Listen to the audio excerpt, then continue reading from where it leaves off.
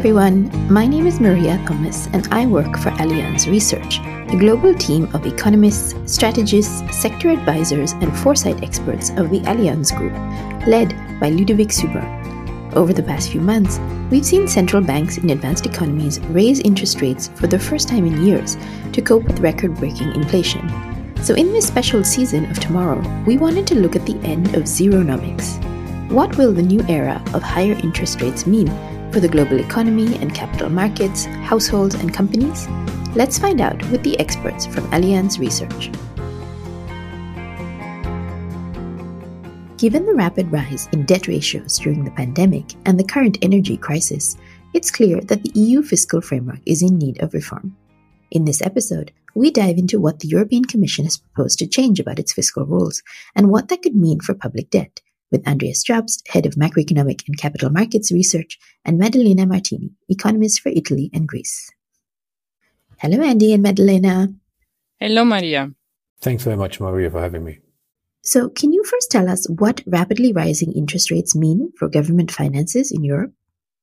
Well, rising interest rates have not only tightened financing conditions for households and firms alike, also governments face a rising cost of funding their budget deficits. As a result, finance ministers now face a difficult challenge of extending their targeted fiscal support to mitigate the impact of the energy crisis at a time when growth is slipping and the refinancing costs are rising. In our recent research, we found that except for Germany, the largest Eurozone economies are already struggling to stabilize the elevated debt levels. More specifically, when we look at the government debt to GDP ratio in France, Italy, and Spain, we see that it is set to increase under a baseline scenario.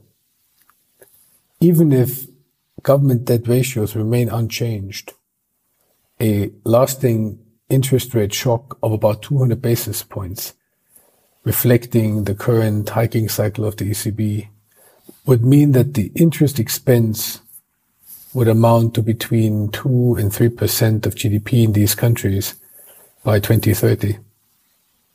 Now, to put these numbers into perspective, this additional budget burden due to high interest rates would be equal to the total public investment of each of these countries every year.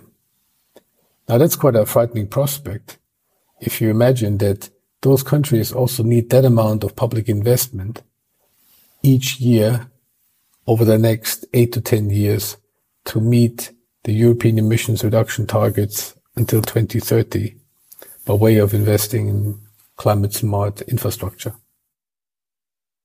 And against this backdrop, you recently wrote a report about the EU's plans to reform its fiscal rules. With tightening financing conditions, why is the EU reforming its fiscal rules now, and why do they have them in the first place? Why now?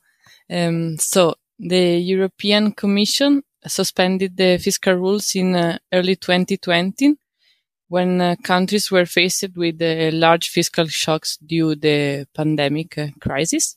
And since then, we saw the public debt ratio rose rapidly across the member state. And this will mean that for some high debt countries, it will require a very large fiscal adjustment that now will be unrealistic and also counterproductive for the economies. So this is why, before introducing the rules in 2024, as we expect, we think this moment provides a unique opportunity to reform the EU framework that now is 30 years old.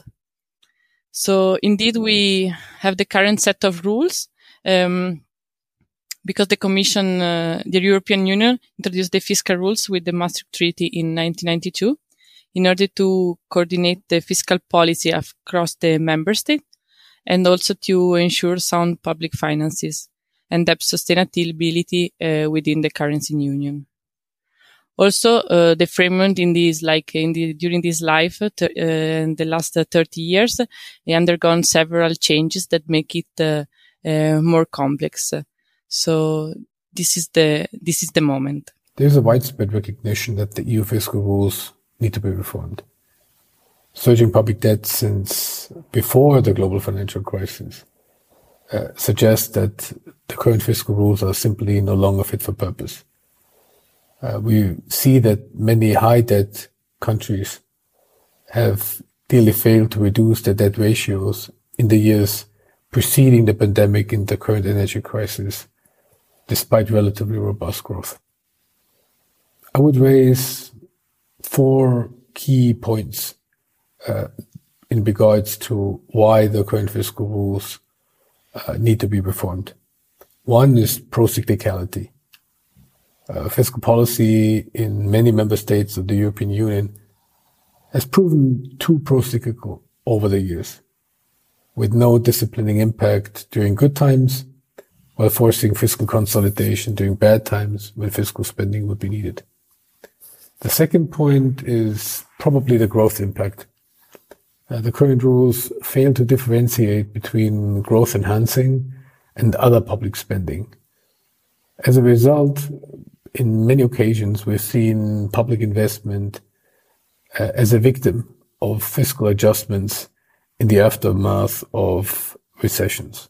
In particular, in the wake of the Eurozone debt crisis, we've seen a scaling back of public investment when it was needed most. And obviously that had negative consequences for growth. The third element is transparency. The current framework has an intricate set of constraints, which exist for a good reason, but they also increased the complexity and at the same time complicated the effective monitoring and public communication. So this lack of transparency that comes with the complexity has led to growing skepticism over the fiscal rules and has clearly hurt their credibility. And then fourthly and lastly, it's compliance and enforcement. This complexity of the fiscal rules has led to spotty compliance and resulted in unintended violations and outright exploitation of loopholes, as well as increasingly discretionary enforcement. And now what has the EU proposed to change? So on November 9, as a part of its economic governance review, the Commission came out with its orientation for a reformed EU fiscal framework. Let's say adding to the ongoing discussion of institutions and economists over the past years. The main points of the proposal that we want to highlight today, and that also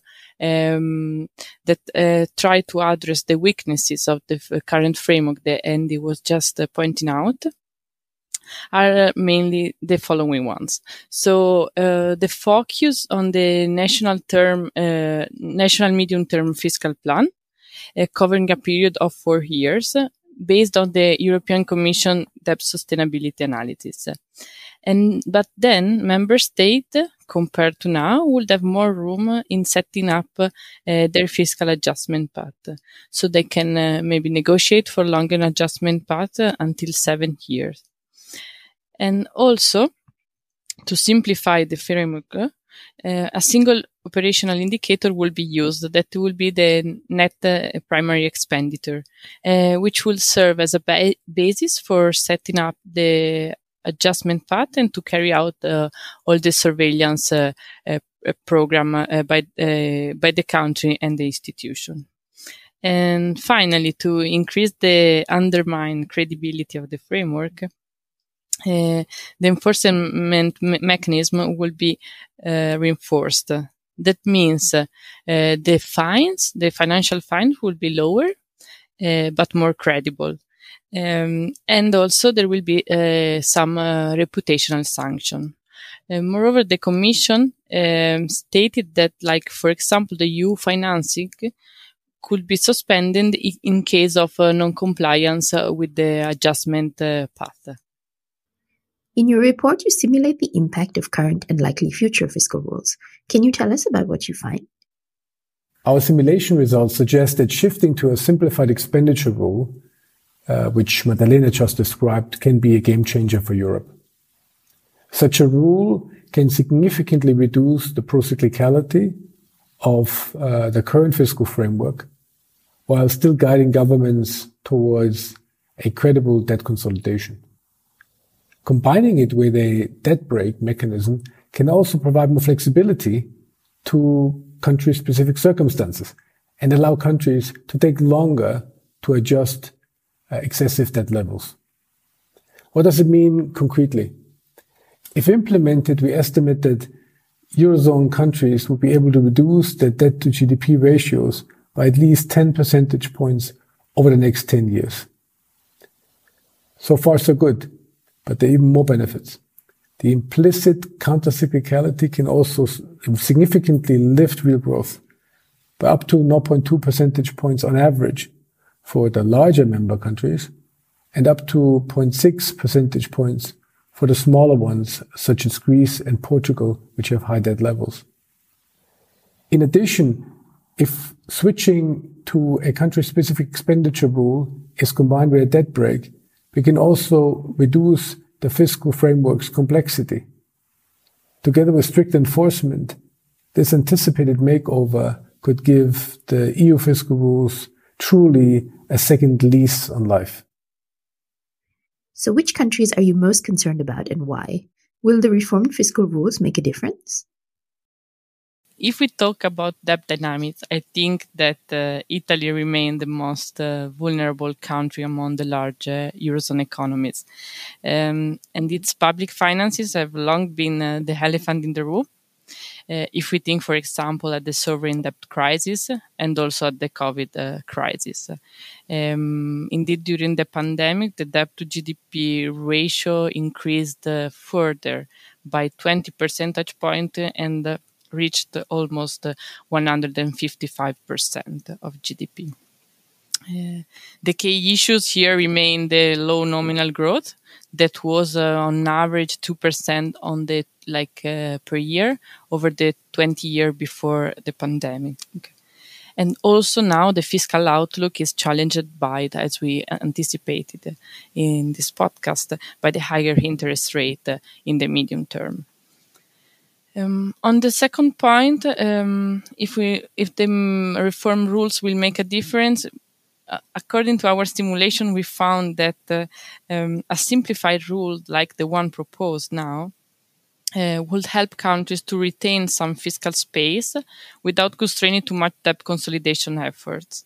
And we found also that most countries can also reduce significantly their debt to GDP ratio around 10 percentage point, but with the assumption here that the real effective interest rates remain at the current level.